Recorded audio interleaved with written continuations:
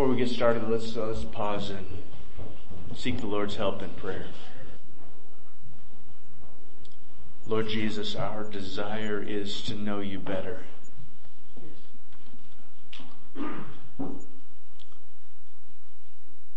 We want to be like you.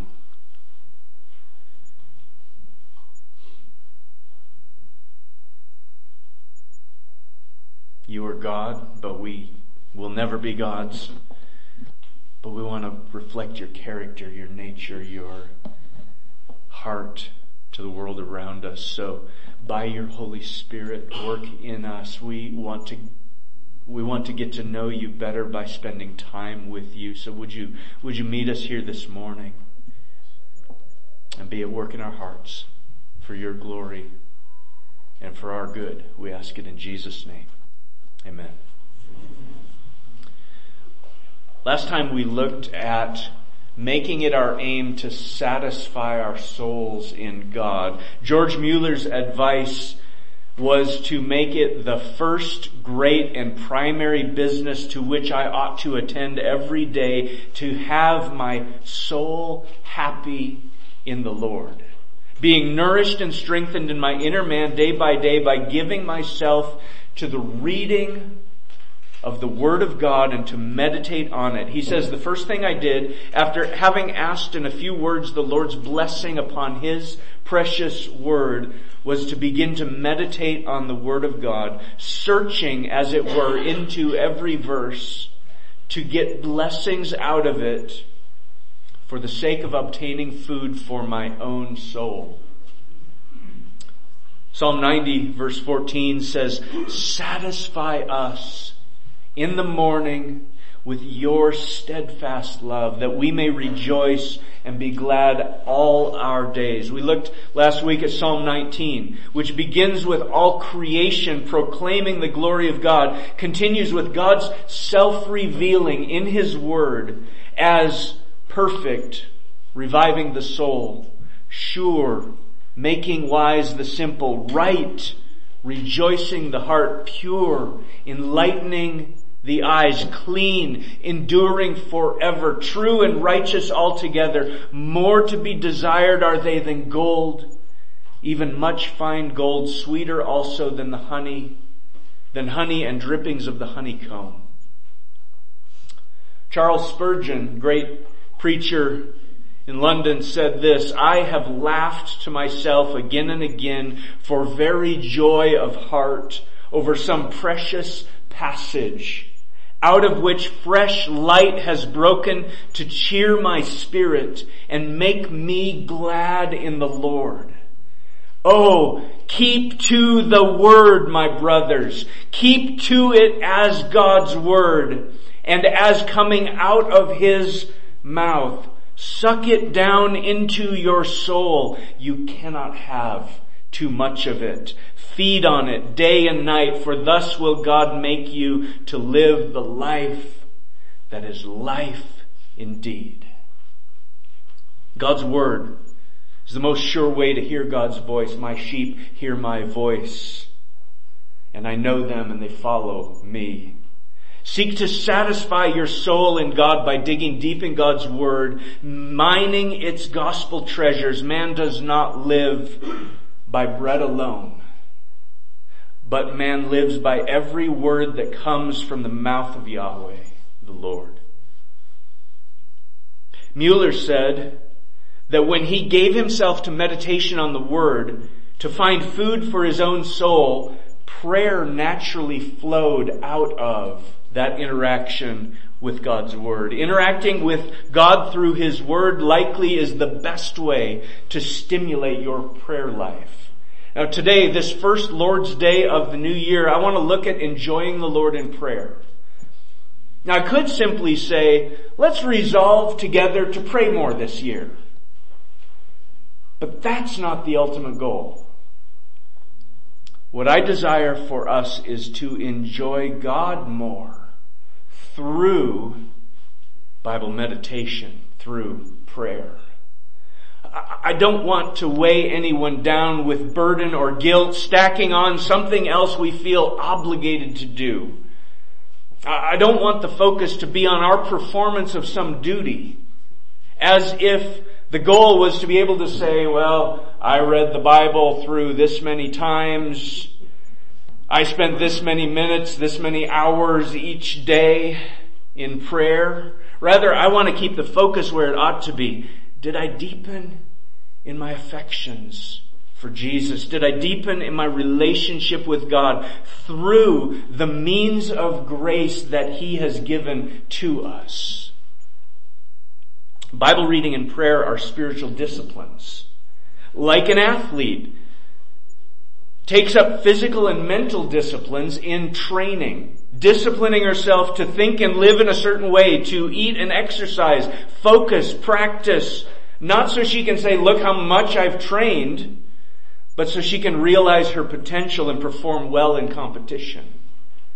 We don't practice spiritual disciplines to brag about how much time we put in, but because our souls thirst for God, for the living God.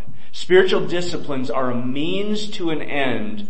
They are a means of grace. They are God-given means of obtaining the riches of His undeserved grace that He purchased for us on the cross and freely offers to us for our benefit, for our enjoyment. We're going to look at Psalm 32 today. This is a psalm of David that invites us to the blessed life, the happy life. Our world pursues happiness in all the wrong places. This psalm centers us, gives us that without which no one can be truly happy. This is the essential starting point of true joy and intimacy with the Lord. Psalm 32 verse 1. Blessed, happy is the one whose transgression is forgiven, whose sin is covered. Blessed, happy is the man against whom Yahweh counts no iniquity, and in whose spirit there is no deceit. Psalm 32 begins here with a theological statement. True joy, lasting delight, is found by the one of whom this is found to be true. This also raises to our attention 4 problems we need to have resolved if we are going to be those who experience the blessed, the happy life. Transgression, sin, iniquity, deceit. Transgression. We've turned our back on. We've walked away from. We have rebelled against our Creator. Sin. We miss the mark. We fall short of fulfilling the purpose for which we were created. Iniquity. We have corrupted ourselves, twisted and warped ourselves into something grotesque, an aberration of what we were meant to be. We've transgressed against God. We've sinned against His holy and good standard. We've brought iniquity into our own being. And we're treacherous. We seek to deceive others, and we are ourselves deceived. The heart is deceitful above all else and desperately sick. The one who is blessed sees himself in the light of God's holy word, acknowledges his guilt before God, and has that guilt resolved. But how? How can our sin against God be resolved? Each synonym for our sin has its answer in God. Forgiven, covered, not counted against, a spiritual transformation. Our transgression is forgiven, lifted as a burden from off our shoulders, no longer something we need to carry. Jesus invites all who are weary and burdened to come to Him, and He will give us rest. Our sin is covered. Now this can mean to conceal, to hide something, but this has a special meaning in the Old Testament sacrificial system. Moses was instructed to build an ark. Now, you're like, wait, wasn't that Noah? No, Moses built an ark.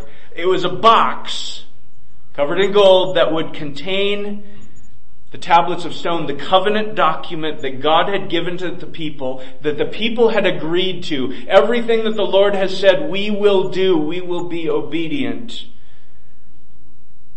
This is a container that holds the covenant documents of the relationship between God and His people.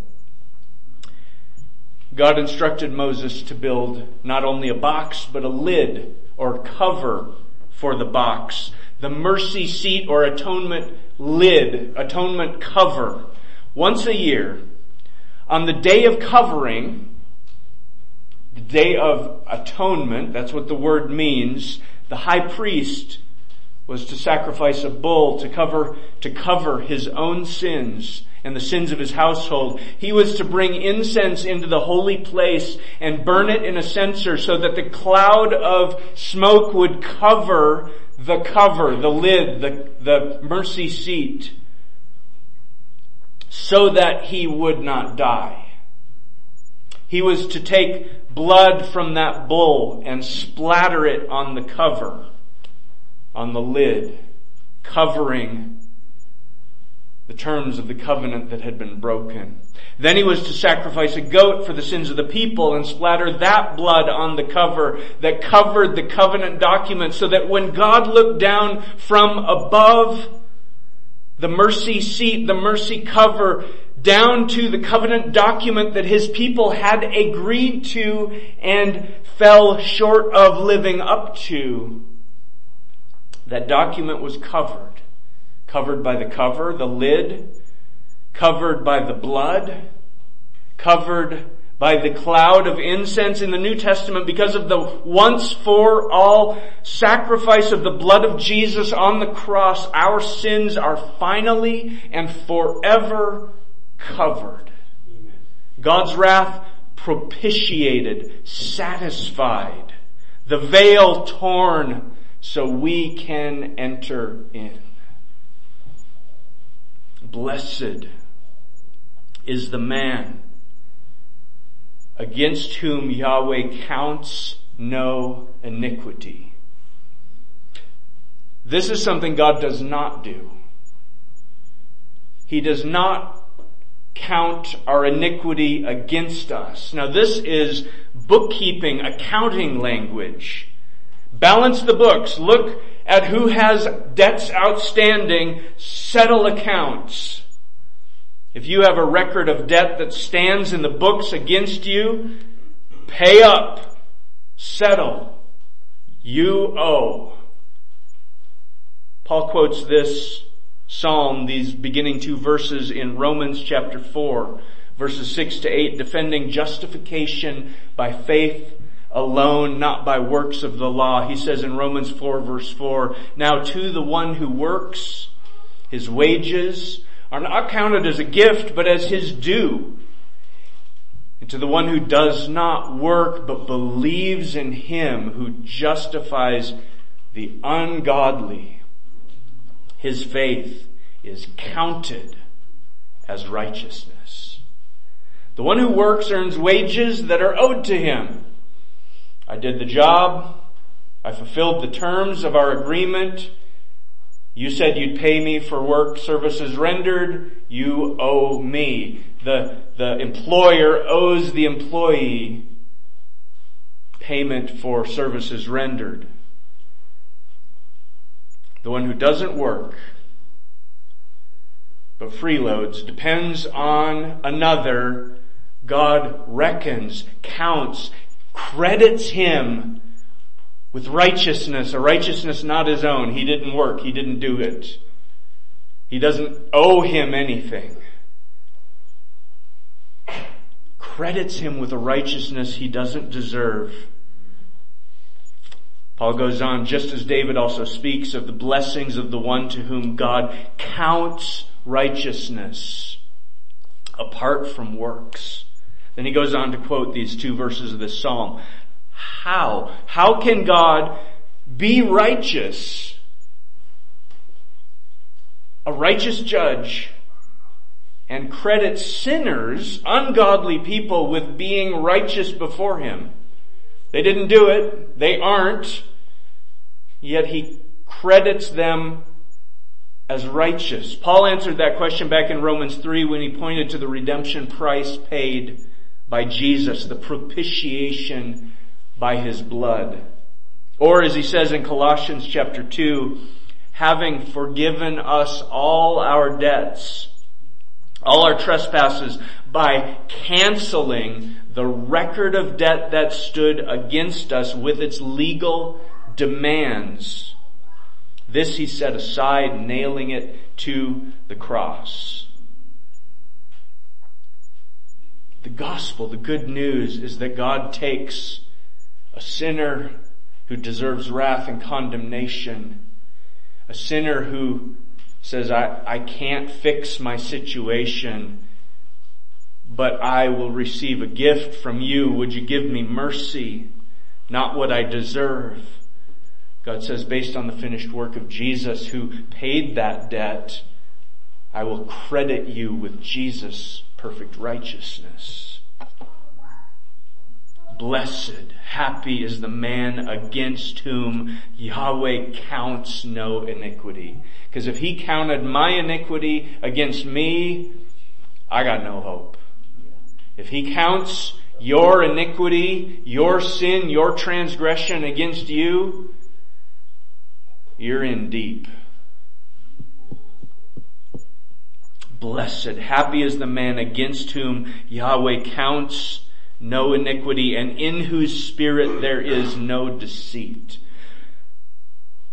David in Psalm 51 prays, create in me a clean heart, O God, and renew a right spirit within me. To have a spirit without deceit, because naturally our hearts are deceitful and wicked. To have a spirit without deceit requires spiritual transformation.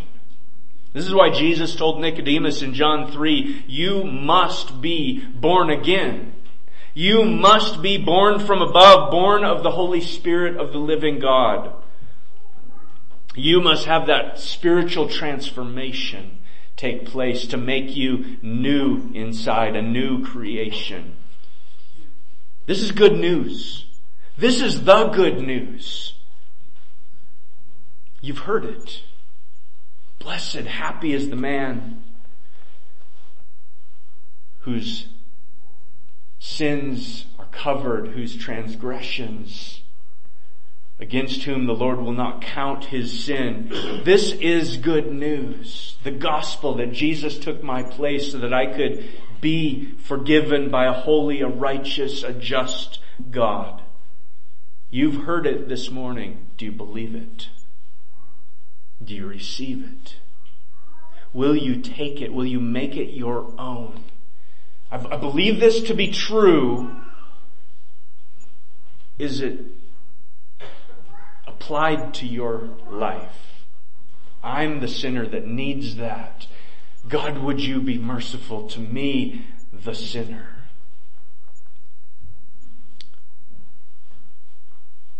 I urge you right here, right now, believe. Believe in Jesus. Depend on him. Be the freeloader that comes to him and says, I got nothing, but hey, I would love a handout.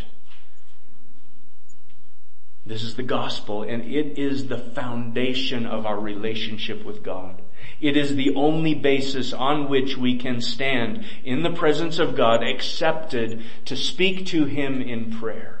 We must come on the basis of Jesus' finished work, his blood, his righteousness, not my own. Blessed is the one whose transgression is forgiven, whose sin is covered. Blessed is the man against whom Yahweh counts no iniquity, and in whose spirit there is no deceit. This is an outworking of God's own character. God revealed himself to Moses in Exodus 34. Yahweh, Yahweh, a God merciful and gracious, slow to anger, abounding in steadfast love and faithfulness, keeping steadfast love for thousands, forgiving iniquity and transgression and sin, but who will by no means clear the guilty. This is the theological statement that he connects to his own experience, the psalmist does, in verse 3. Happy is the one whose transgression is forgiven, whose sin is covered. Blessed is the man against whom the Lord counts no iniquity, and in whose spirit there is no deceit. For, verse 3, when I kept silent, my bones wasted away through my groaning all day long. For day and night your hand was heavy upon me. My strength was dried up as by the heat of summer. Selah. The grief of unconfessed sin is malignant. It's toxic. And this is God's heavy hand on the sinner. God says, yeah, that's me. I'm doing that. But this too is a grace. The weight of God's presence makes continuing in our sin intolerable. And that's a good thing. God's hand is heavy not to crush us, but to bring us to confession, so that we run to him for rescue. He has provided the way. Is his hand heavy on you today? Selah. Pause. Reflect. Worship. I acknowledged my sin to you, and I did not cover my iniquity. I said, I will confess my transgressions to Yahweh, and you forgave the iniquity of my sin. Selah. Acknowledge. Do not attempt to conceal. Do not attempt to hide. The irony of this is that no matter how hard we try, we cannot cover our sins.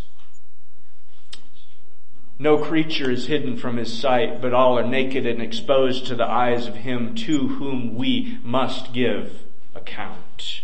Hebrews 4. Fig leaves will not do. Only God can cover our sin adequately. Only the blood of the perfect Lamb. So be vulnerable. Be transparent. Come clean. And he will forgive. He will cleanse you. I acknowledged.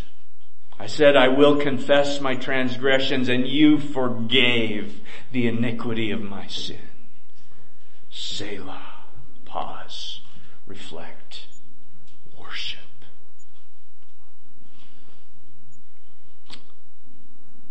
Verse 6, therefore, let everyone who is godly offer prayer to you at a time when you may be found. Surely in the rush of great waters they shall not reach him. You are a hiding place for me. You preserve me from trouble. You surround me with shouts of deliverance. Selah. The godly, we learn from this psalm, is not the one who is in and of himself morally pure, better than other people. No, it is the one who has acknowledged his sin and received the promised forgiveness. That's the one who is godly. The one who is credited with the very righteousness of our Lord Jesus Christ. So run to Jesus. Hide yourself in Jesus and enjoy his presence. Speak with him. Converse with him. He opened up the way. He invites you to come. Pause. Reflect. Worship. Selah.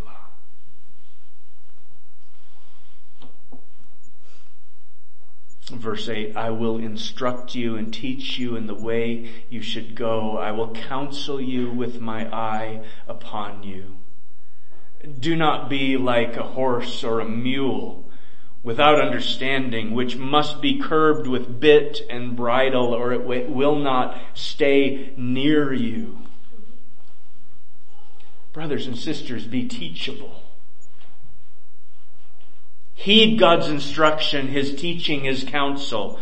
We all need counseling, and we all give counsel.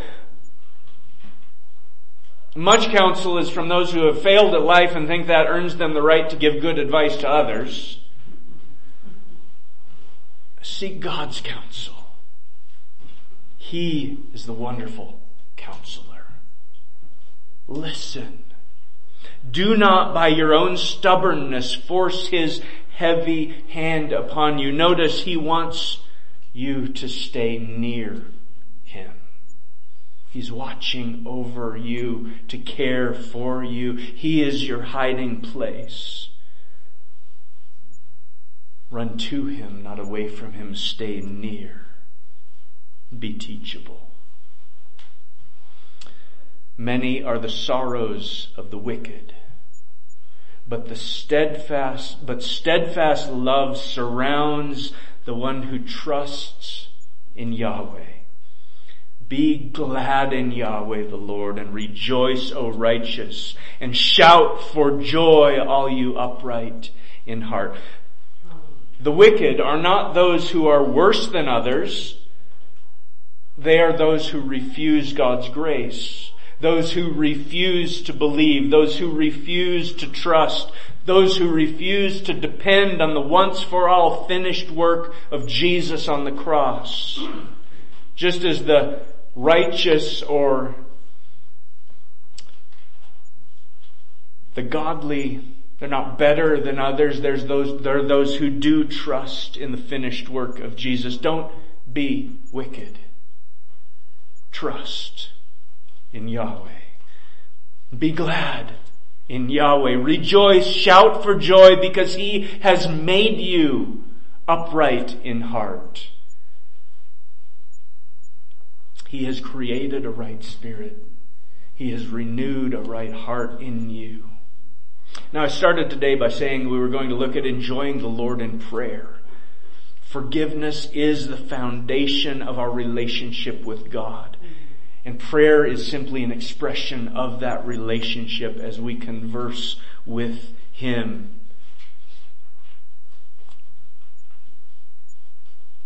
We must start here. Because we trust in Yahweh, are depending on Him, come to Him as the beggar with nothing to offer, seeking a free handout. Because we trust in Him, we are surrounded by His steadfast love. In response, we rejoice in Yahweh. A few weeks ago we looked at God who is love. God eternally in loving relationship. God who exists as Father, Son, Spirit, enjoying relationship with one another, speaking with one another, seeking to glorify one another. We saw Jesus eager to find time by Himself to converse with His Father in prayer. Adopted into His family by grace, Jesus invites us to join Him in enjoying relationship with our Father. Our Father. Jesus, Son, only begotten Son of the Father, as we are forgiven and adopted into His family, Jesus invites us, pray then like this: Our Father in heaven, hallowed be your name. Your kingdom come. Your will be done on earth as it is in heaven. Give us this day our daily bread. Forgive us our debts as we also have forgiven our debtors, and lead us not into temptation, but deliver us from evil, or from the evil one. Let's pray.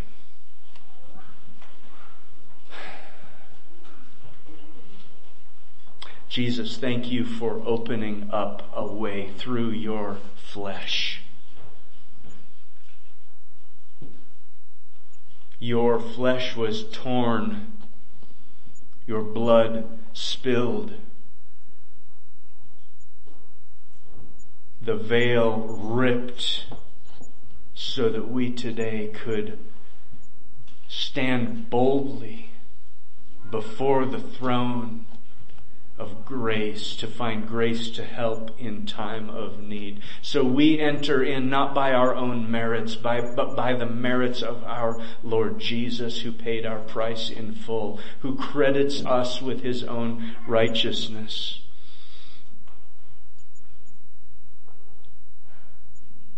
So Father, we want your name to be magnified, made much of in all the earth. We want your glory above our own. We want your rule over each of us and over us together as a body. Would you be our King? Would you accomplish your good purposes in our hearts? Make us more like Jesus.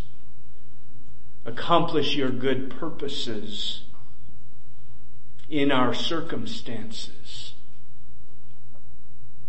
May we walk like Jesus. Accomplish your good purposes in the world. Lord, we're needy people. We don't have what we need to even sustain our own life. So would you again today give us breath to breathe?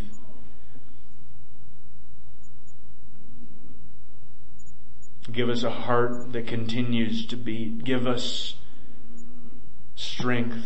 Help us to turn to you and receive good gifts from you. Sustain us by your steadfast love today. And Lord, we are the beneficiaries of an amazing forgiveness purchased at infinite cost.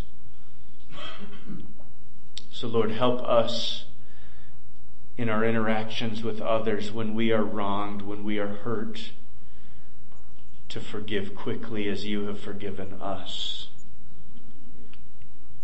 And Lord, our hearts are easily led astray. You are the only one who will satisfy us, but so many things glitter and sparkle and steal our attention away from you. Help us not to be led astray by those things, but help us to fix our eyes on Jesus, the author, the perfecter of our faith. And Lord, we so often get ourselves into trouble. Rescue us. Rescue us from the evil that we entangle ourselves with. Rescue us from the evil one. Set us free. Free to live lives to please and glorify and honor you. Because you deserve all the glory and honor and praise.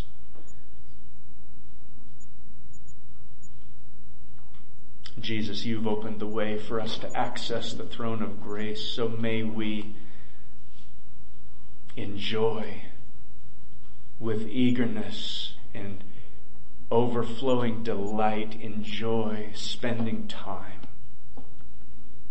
with the one who loves us more than anyone ever could.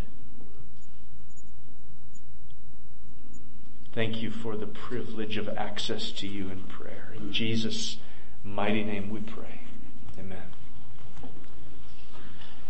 I invite some of our men to come and prepare to serve us communion. We have an opportunity to fellowship, to commune with the Most High God. And we have that privilege, that access because of Jesus, because of His body broken, His blood poured out, we have access to the throne of grace. Because Jesus died in my place. God took my sin, the debt that stood against me, and He put it on Jesus. And He nailed it to the cross. And He took Jesus' perfect righteousness and put it in my bank account. So when the Father looks at the balance sheets, He says, yeah, I see no guilt, no sin. That's wiped clean, that's erased, that's deleted, that's forever gone. It's propitiated, it's satisfied. The debt has been paid in full. But you've got your bank account is overflowing with righteousness. You've perfectly done everything I've ever asked you to do. You've never sinned. You've always done the good you've never neglected to do the good that I've asked you to do. You've walked in perfect obedience. Well done. Good and faithful servant. Jesus' record transferred to my account.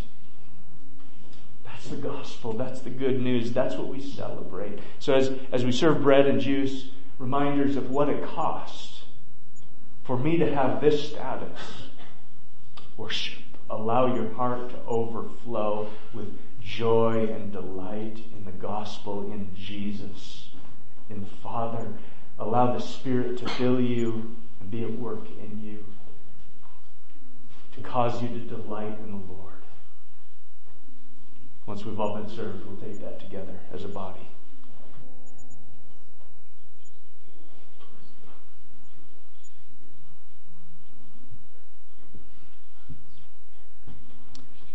Born of His Spirit, washed in His blood. Have you? Have you been born of the Spirit? Cleansed by the blood of Jesus. That's what we celebrate today. Thank you, Jesus. Thank you for paying my price in full. Bearing my guilt, my shame. The wrath of your Father that should have come my way. You took it. You stood in my place on the cross. So today I could enter in. Today I could enjoy relationship with the Father, with the Son, with the Holy Spirit.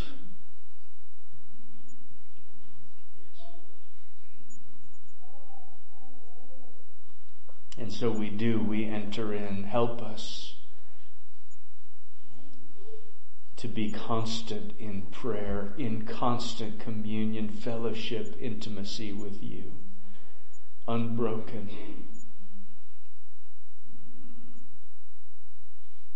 And today we see dimly, as if through tinted glass, one day, face to face.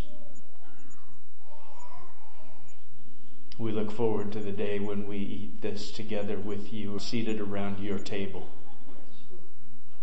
We long for that day.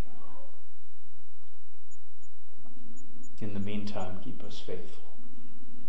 Help our lives bring glory and honor to you. Thank you for your body broken, Jesus, for your blood poured out to purchase us for you. His body broken for you. Take and eat.